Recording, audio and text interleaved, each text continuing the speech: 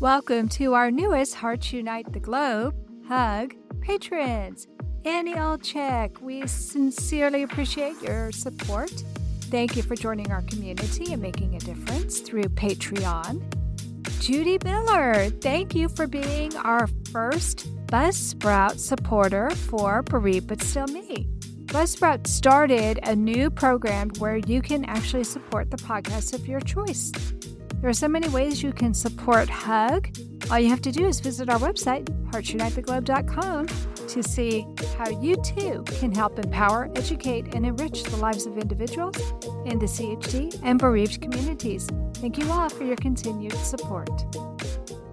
The most important lesson I've learned is to never give up hope and to keep your faith in God because He's working miracles all the time.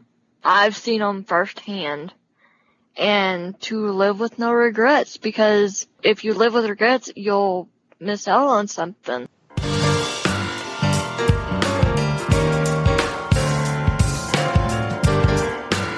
Welcome to Heart to Heart with Anna. I am Anna Jaworski and the host of your program. We are in season 14 and we're so happy you're here with us today. First of all, I'd like to give a shout out to our newest patron. Thank you so much, David Franco, for becoming a patron of Hearts Unite the Globe, or HUG, the nonprofit organization that funds this podcast. By pledging a monthly donation to HUG, David is helping us to grow our nonprofit so we can have more episodes of Heart to Heart with Anna and keep the program free of charge to the public. His donation, along with the other donations we've received, will go toward the production costs of our podcast, maintenance of our website, and toward the development of new programs. If you would like to help out too, just head over to Patreon. That's www.patreon.com/heart-to-heart and learn more about joining our team. Today's show features a heart warrior, and our episode is entitled Raising Awareness of Ivermark Syndrome. Julia Mayfield is an adult born with a rare genetic condition called Ivermark Syndrome. According to the National Organization for Rare Disorders, Ivermark syndrome is comprised of an absent or underdeveloped spleen, cardiovascular anomalies, and abnormal placement of the organs in the chest and/or abdomen. Julia's heart is on the right side of her chest instead of the left, and she is missing her spleen. By the time she was 9 years old, she had been through 4 open-heart surgeries, the final of which caused a massive stroke post-op. She also developed severe scoliosis and required surgery. She is joining us today to raise awareness of Ivermark syndrome and share her experiences of growing up into adulthood with this condition. Welcome to Heart with Anna, Julia Mayfield. Hello. Well, I'm so happy to have you on the program today so we can learn about Ivermark syndrome. Can you tell us about this condition? Well, from my knowledge, it is a very rare genetic condition that affects the placement and formation of the body's internal organs. Like what you said, my heart is on the right side of my body. It is also flipped backwards and is upside down as well. I am missing my spleen and my liver is midline. Oh, wow. Wow. So what kind of problems has that caused you, Julia? It just has caused me to be sick a lot more. I've never been able to play any sports, any contact sports, because they are afraid of me getting hit. Sure. On my liver. Oh, wow. They're afraid of you being hit on your liver. They're not afraid of the impact on your chest?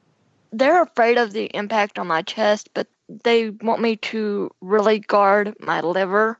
Oh, wow. Because instead of it being behind my ribs, it is midline, so it has no shield. Wow. That's really scary. Yeah.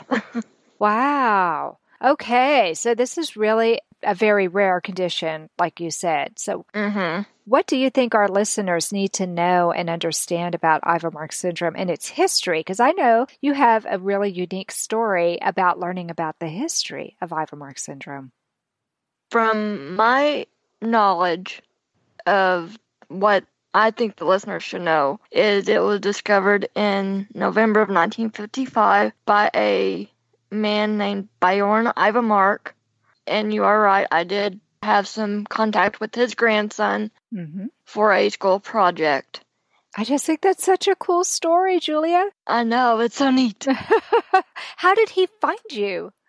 Well, there's a young man and his mother who made a Facebook page for him. And this young man also has Ivermark syndrome. Okay. So he contacted the Facebook page, and this young man is not able to comprehend or speak about it because he had a stroke and everything. And his mom's like, he's not able to understand the whole concept. But I do know a young lady who has Ivermark syndrome as well. And then she gave him my name. He looked me up on Facebook, and that's how it all got started. Wow. Okay, so tell us what the young man was doing for his project. He was writing a paper for, I don't know what class it was for, but they had to do an end of the year project, and they had to write about something that they found really interesting about their family. And so he knew his last name was Ivermark, so he looked into it, and his grandfather actually discovered Ivermark. So Ivermark syndrome is named after his grandfather. That is just such a cool story. So I'm assuming that his grandfather was a doctor? I think he was. Okay. So I was just curious, was he a cardiologist or was he a internal medicine doctor? Because we know that the internal organs are displaced. And I don't know what type of doctor he was. Okay. So you just know that this young man reached out to you and that his grandfather is the one who noticed that there were certain people who had this combination of problems, and he got his name put onto the syndrome. This is something that lots of doctors do. They get their names put on a syndrome or a procedure or something like that. Well, that's like, I had a doctor when I was younger, Dr. Jacqueline Noonan, and she discovered Noonan syndrome. Exactly, yeah. Oh my goodness. You have been touched by a number of celebrities in the medical field. Yep. Interesting. So you told me that online you met a mother whose son had Ivermark syndrome. Do you know anyone else who has the same condition you do? No, I do not. Wow. So there's not a support group online for people with Ivermark syndrome or conferences or anything like that? For Ivermark syndrome in itself, no. Okay. They like to lump it with heterotaxy syndrome, which is different than Ivermark syndrome. With heterotaxy births, there are 1 in 10,000 to 1 in 25,000 each year. But there's no sufficient estimate of occurrence for Ivermark syndrome. Oh, wow. How interesting. So why do you think they lump heterotaxy in with Ivermark syndrome? Just because the heart is... Because they have some of the same characteristics. Okay. Like with asplenia and with the heart being on the wrong side of the body. You can have asplenia or polysplenia. Or, your heart may be on the opposite side. Or this young man that I became really good friends with, him and his family, his heart is actually in the middle of his chest. Interesting. So how did it make you feel when you found somebody online who had a condition like you? Oh, I was ecstatic. I bet you were. Because when I was younger, I always strived to find somewhere that I belonged or someone that was like me. And I never could find someone. And then when I got into adulthood, that's when it all started coming together. And this young man's mother messaged me. My mom found his page on Facebook. She said, "Oh, look, he's got Ivermark syndrome like you." And so I started messaging his mother, and then it all became like one giant family friendship. I love it.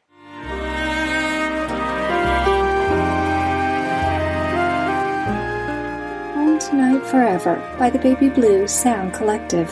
I think what I love so much about this CD is that some of the songs were inspired by the patients. Many listeners will understand many of the different songs and what they've been inspired by. Our new album will be available on iTunes, Amazon.com, Spotify. I love the fact that the proceeds from this CD are actually going to help those with congenital heart defects. Enjoy the music.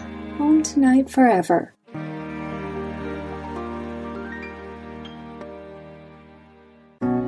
Texas Heart Institute were offering us a mechanical heart, and he said, "No, Dad, I've had enough. Give it to someone who's worthy."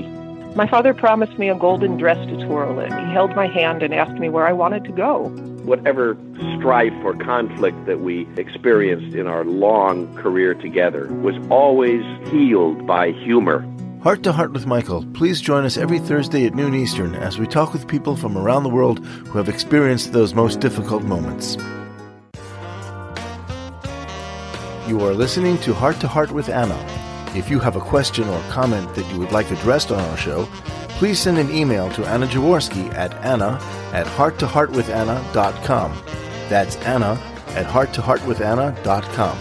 Now, back to Heart with Anna. Julia, before the break, we were talking about Ivermark syndrome. And for those of you who are just joining us now, according to the National Organization for Rare Disorders, which is also known as NORD, Ivermark syndrome is comprised of an absent or underdeveloped spleen, cardiovascular anomalies, and abnormal placement of the organs in the chest and or abdomen. And Julia was telling us that it is so rare that people often will lump Ivermark syndrome in with heterotaxy. But we were talking about how heterotaxy actually is a very different syndrome than what Ivermark syndrome is. So, Julia, let's start this segment by talking about your surgeries. Tell us about some of the surgeries that you've had because of your birth defects.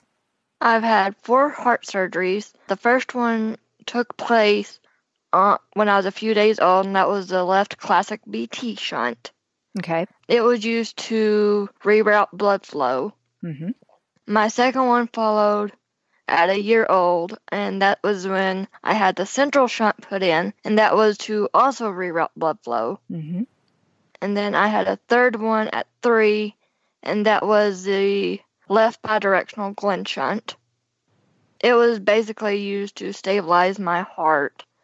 And then I had one at 9, the fenestrate at Fontan, and that was also to stabilize my heart because the way that my heart is, I do not qualify for a transplant.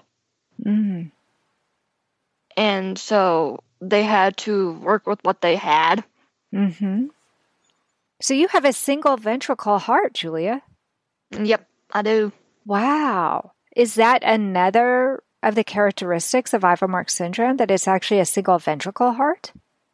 I don't think that characteristic is normal or normally a symptom of it. Okay. But I know there are some people with different syndromes or different heart defects that have a single ventricle. Interesting. And you're an adult, so I'm wondering if you don't mind sharing what year you were born. I was born in 1993. Okay. Because it's kind of unusual to get a Fontan at the age of 9. I know. Yeah. So were you having exercise tolerance problems and fatigue when you were a little kid? As far as I know, I didn't. Okay. But you did have the BT shunt. You had the BT shunt. I had the early, BT shunt, and then a bidirectional the central Glenn, shunt, and then the bidirectional. And you had the bidirectional when you were 3? Yes. I actually know a couple of adults who never got the Fontan. They're living with the bidirectional Glenn, and they're doing fine. They're able to work and have families and all kinds of things. Yeah. But having the Fontan is like the icing on top when you have a single ventricle heart. That seems to be the typical progression of surgeries that people with a single ventricle heart have. So, wow, lots of surgeries starting from a very young age. What kind of impact did that have on you growing up? It was really hard being a little kid because all you wanted to do was be normal. Sure. And you couldn't be that because Like at school, you couldn't run on the playground, or it really didn't affect my schooling until age 9 because I did suffer a stroke post-op, and it did render me for a few months not being able to walk or to talk. Wow. Wow, that must have been so scary because by the age of 9, you're so much more aware of what's going on. Yeah. And what was really weird is I had just gotten a bicycle for my birthday. And I had to leave because my last surgery was on July 3rd. And my birthday is on June 15th. Oh, so you'd only had it for about a month. Yeah. And whenever I got my bicycle, like a couple days after my birthday, we had to travel to Cleveland, Ohio. And there I was operated on by Dr. Roger Mee. Oh my gosh, you had Dr. Mee. I have so many friends whose children were operated on by him. For those of you who don't know, he traveled to the United States from Australia, and he is very well known for being an excellent surgeon. So, wow, Dr. Noonan, Dr. Ivamar, Dr. Mee, I'm impressed. You've had a veritable who's who of doctors either working with you or who have created the nomenclature for the syndrome that you have. That is absolutely amazing, Julia. Okay, so Dr. Roger Mee is the one who operated on you. And unfortunately, though, you suffered a stroke. Yes. My first word after my stroke, whenever I learned how to re-talk, halfway was home. Oh, yeah. And I was in the hospital, and my mom and my stepdad at the time didn't quite understand because they thought I was talking about home being heaven. Oh. And that's not what I meant. I meant home as in my physical home. Yeah. And so whenever I started talking and everything and saying home, then they couldn't get anybody else to listen to them. Well, Dr. Mee was doing rounds, and they're like, hey, you gotta come see this. And they try getting him in the room and letting him hear me say it. But I was stubborn. Oh, no! As any 9-year-old would be. Sure. And I did not want to say it.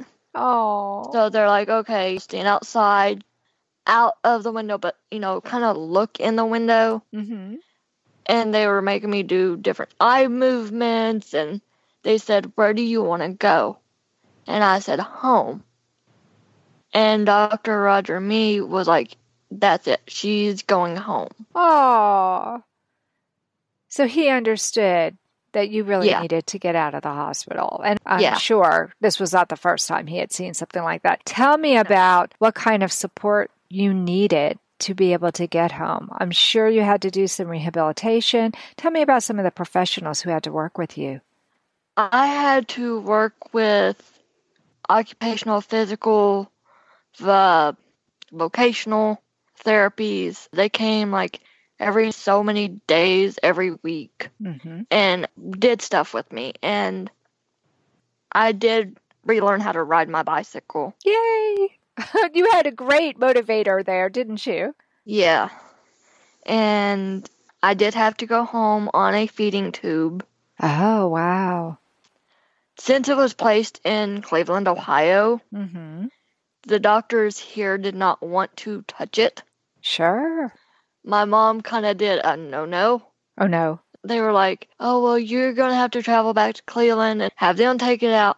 Well, my mom's like, no, we can't travel back. So she set me in the floor and pulled it out herself. Oh, my gosh. Did it hurt? It felt weird. Yeah. Because it was like going up and out my nose. Oh, okay. So you had an NG tube in your nose. Okay. Yeah. Babies pull those tubes out all the time. So, okay. I'm sure it did feel weird. They can either stitch it in or they can just have a little weight at the end of it. And thank goodness mine only had a weight. Oh, well, yeah, because otherwise that might have really, really hurt. Yeah. Wow. Did you see a speech pathologist as well? Oh, yes. Yes, I did. So you had a whole team helping you, didn't you? Yeah. Okay, I had my stroke in July, and by late August, I was already back in school. Wow. So you actually had a fairly quick recovery. Yeah. But I had to deal with speech therapy basically the rest of my elementary school, which was, 3 years. And did you also have to do physical and occupational therapy for those 3 years? No, I only had to do physical and occupational therapy for a couple of months. Afterwards, I had somewhat relearned how to walk in the hospital, and they were doing a little bit of occupational therapy with me and everything there. Mm-hmm. But I really didn't have to carry it over very long. Hi, my name is Jamie Alcroft, and I just published my new book, The Tin Man Diaries. It's an amazing story of my sudden change of heart as I went through a heart and liver transplant. I can think of no better way to read The Tin Man Diaries than to cuddle up in your favorite Hearts Unite the Globe sweatshirt and your favorite hot beverage, of course, in your Hearts Unite the Globe mug, both of which are available at the Hug Podcast Network online store, or visit heartsunitetheglobe.org.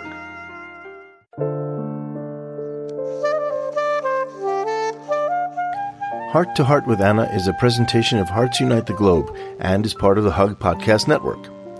Hearts Unite the Globe is a non-profit organization devoted to providing resources to the congenital heart defect community to uplift, empower, and enrich the lives of our community members. If you would like access to free resources pertaining to the CHD community, please visit our website at www.congenitalheartdefects.com for information about CHD, the hospitals that treat children with CHD, summer camps for CHD survivors, and much, much more.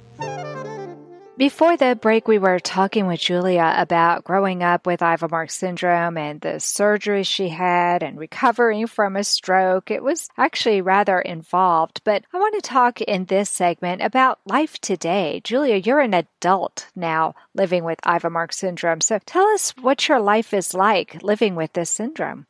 It's very different because you have people looking at you like you are weird. But for a lot of reasons, my life is a lot better than my childhood. I got married 6 years ago to my lifelong partner. Mm-hmm. And ever since I've been with him, my health has been a lot better than it was previously. I was in and out of the hospital a lot due to various illnesses, and the doctors didn't even know what it was.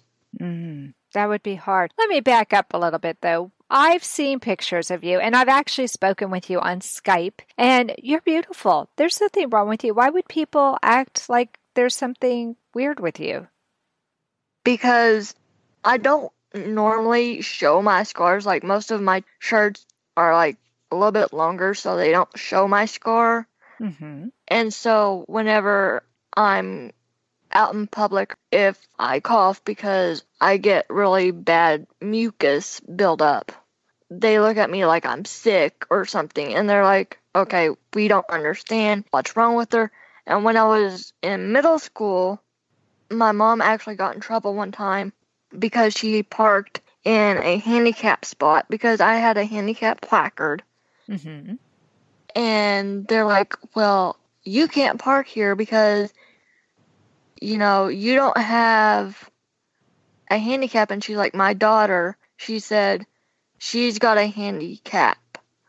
That's the only reason I park here. I think she's either dropping me off or picking me up. And they got into kind of a little altercation. Nothing physical. Yeah.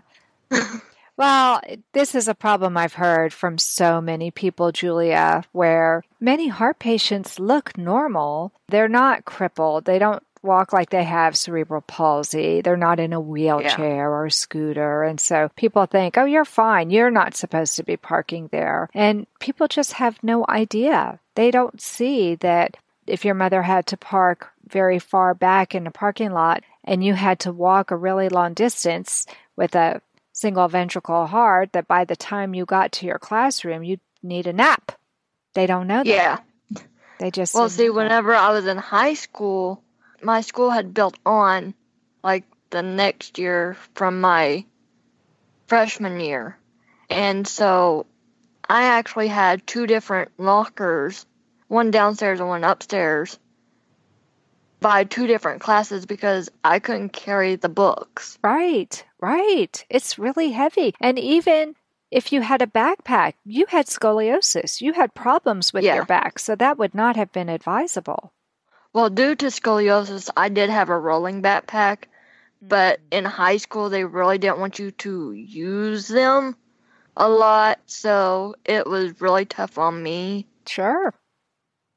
And my high school was a 2-story school, so luckily they had an elevator, and then whenever they added the addition on, they put in a second elevator, and I was like, oh, thank God. Yeah. That had to have made things easier for you. Did you have a special key, or could anybody use the elevator?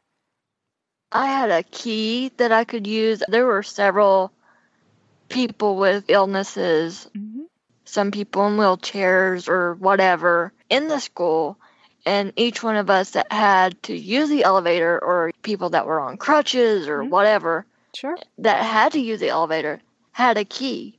Okay. Now you're 26 years old. Tell us what you're hoping for the future. I know you're married to a man you adore. Yes. What do the two of you hope for the future? We hope to one day own our own home. Oh, that would be right wonderful. now we are renting. As far as me, I want to become a motivational speaker and travel the world. Oh, wow.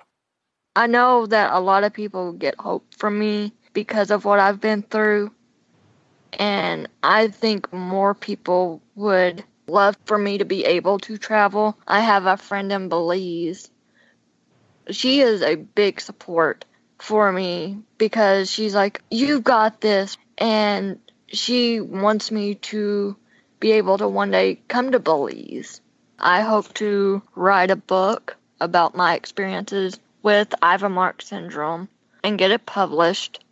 I have a very giving and caring heart for people that are in need. I started a fund with a church that I was in where we took up pop cans and whatever money we got from taking those and getting them crushed would go into this bank account, and it helped fund kids being able to go to church camp.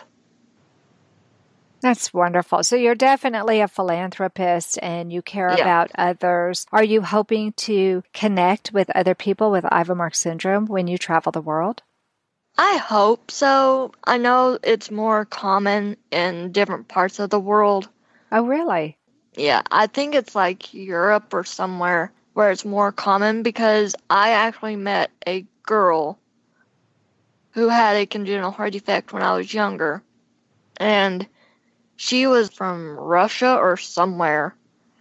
And it was very, very neat, because you would never have known until we got to talking to her. I don't know if it was our parents or our grandparents or who it was, but they're like, oh yeah, she has da-da-da. And so that was really neat.